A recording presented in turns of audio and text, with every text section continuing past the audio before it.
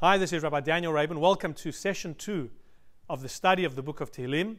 In our first session, for those who joined, we looked at the overarching themes on the book of Tehillim. We saw what it was that David HaMelech, King David, sought to achieve when he was divinely inspired to write the book of Tehillim, some of the other contributors to the book of Tehillim. And again, we looked at the great merit that we can have when we study and we read the Psalms. We also looked at, of course, how it's so infused in our daily lives, from our prayers, from good times, from challenging times, from celebrations to, unfortunately, tragedies. Tehillim is there to stay with us and, of course, to give us courage, inspiration, and hope, as I mentioned in the first session. Today we're going to look at the text inside. We're only going to manage to cover just the first chapter, Tehillim Aleph. But I think Tehillim Aleph really sets the agenda for the whole book of Tehillim, because in Tehillim Aleph, if you look at the overarching theme of Tehillim Aleph, of chapter 1, King David is telling us that we, as human beings, and certainly as Jewish people, we have a choice. We have choices. We can choose good, and we can choose the opposite. We can choose negativity. We can choose negative influences. And King David in Tehillim Aleph is encouraging us, and he's promoting, if you like, choosing a life of Torah, a life of mitzvot. He compares choosing a life of Torah to luscious greenery, to positivity. And of course, choosing the opposite is a very negative life, a life which won't be filled with any growth, with any real inspiration. And so in our choice to choose Torah, King David is being realistic. He's saying, although Torah, as I said, is a great, precious gift to all of us, we know that it's connecting to the infinite, it's connecting to God himself. But God made us humans, and God gave us that free choice. And so therefore, there's going to be a lot of challenges, a lot of negative influences to try and divert our attention, to try and corrupt us, if you like, to take us away from Torah. There might be negative influences of people, distractions. If you look at today's modern day world, and we'll try and connect it to that, we'll look at how that might try and distract us from the study of Torah. There's so much that is in our faces today that is trying to tell us, you don't need Torah, stop worrying about it. But ultimately, if we see this great gift, if we understand the value and the preciousness of Torah, of course, that will be great and positive for all of us. So, if you have a book of Tehillim with you, I suggest you take one out. If you're listening to this on one of the podcasts in your car, of course, please don't take out a Tehillim while you're driving. But I'll read some of the text along as we go through it, and of course, you can then follow it if you do have a Tehillim with you later. Tehillim Aleph, as I mentioned, the overall theme is choosing and praising somebody who chooses a life of Torah. And really the first part of the Mizmor, the first part of this Tehillim says, Ashrei ha'ish asher lo halach be'atzot reshayim. Fortunate is the person who has not walked in the counsel of the wicked people or spent their time on the path of sinful people, and hasn't sat in the gathering of scoffers. Rather, he says, Ki im b'torat Hashem chefzo u'v'torata yehegeh yom v'layla. Rather, that this person's only desire is for Hashem's Torah, and he reflects on his Torah study day and night. So King David is already telling us that is a praiseworthy life. A person is able to put aside the distractions, to put aside all the negative influences that are going to take this person away from a Torah life, a life of good values, of morality. That is to be praised. And King David then goes on to say that I'm not just saying well done to the person who does it, but he says, V'haya k'eit shato al palge mayim, asher pirio yiten b'ito. He's like a tree that has been planted beside streams of water, which yields its fruit in due season. V'chol asher yaseh yatzliach, and whatever that person does is successful. And so King David is not just telling us you should choose Torah life, but he's saying if you do choose Torah life, if you do choose a life of morality, of kindness, of goodness, it's going to be like a life of lush greenery, of growing trees. And the person, if he does choose Torah, will have this to look forward to, a really promising future, like that stream that's continuously giving this lush garden the ability to grow. And of course, it's like to sustain that person. They've always got that to look forward to. And then David HaMelech, in the first chapter, he obviously gives us the opposite side of things. Not just telling us to choose a life of Torah and to see its reward and its promising life, but of course he says, Lo kein hareshayim, not so with the wicked.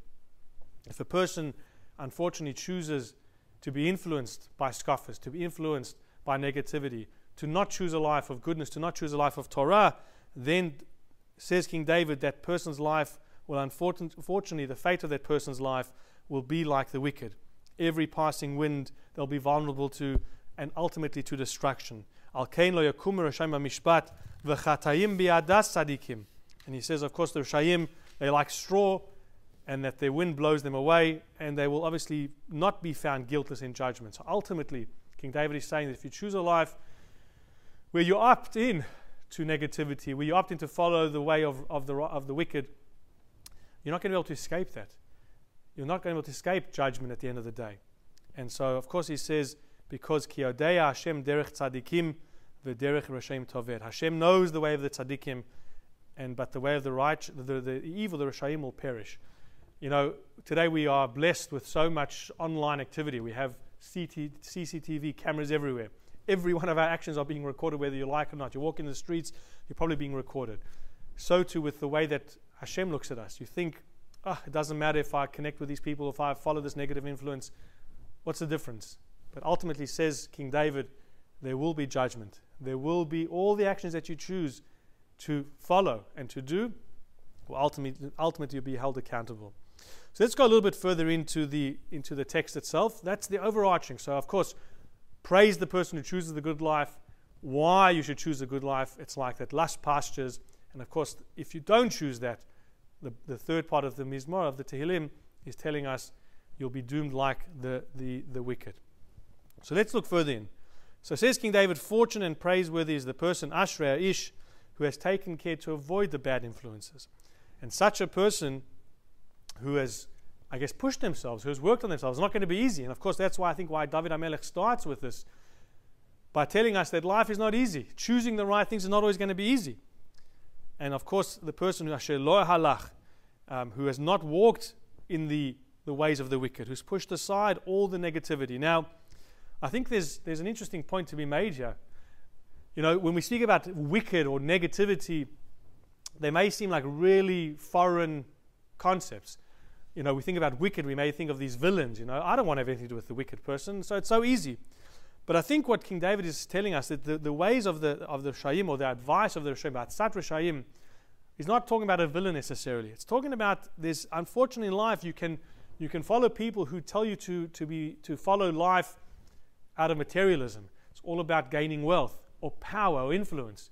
And so you might get sucked into that and say, it's all about me and growing my ego and building my own ego.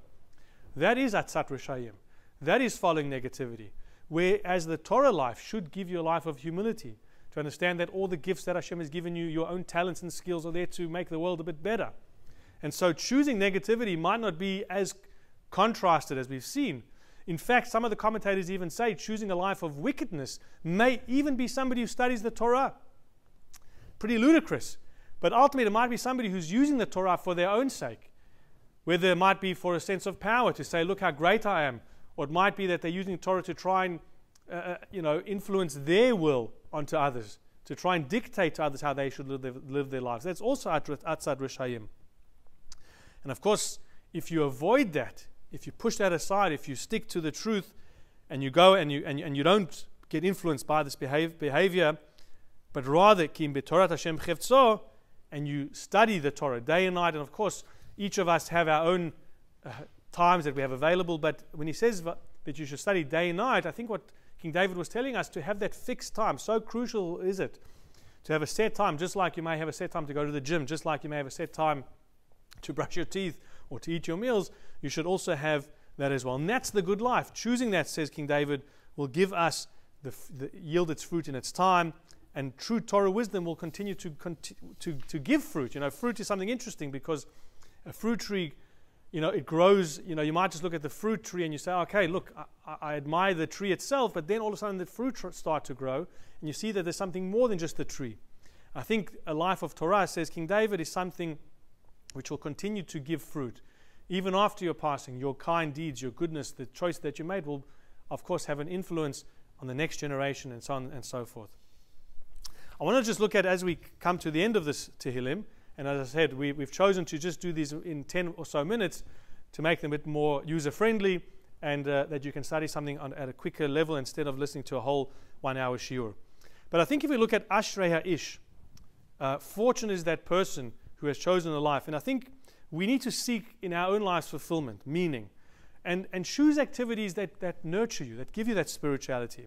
Choose activities that make you an ish, a term for the highest human being, not a man, but the highest human being, a form where you choose activities that are not about degrading you, not about just about wealth, but really things that give you fulfillment, that really give you meaning.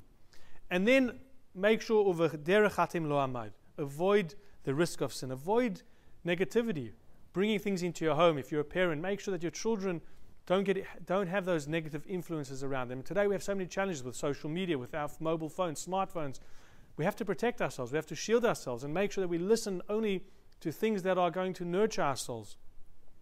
And of course, he says, "V'moshav leitim lo yashav." We shouldn't sit in the gathering of scoffers. But moshav leitim also refers to, of course, just having idle time, wasting time. Today we have so many distractions, binge watching and series like that. We can turn around, we've wasted a whole day, 24 hours, we've watched the show which has no meaning, no real impact in us. It's not going to influence the world around us. And so this Tehillim, as I said, I think is so crucial because it really sets the agenda for the whole of Tehillim, but really sets the agenda for our lives. It's telling us as human beings, as Jews, we have a choice. Each and every one of us.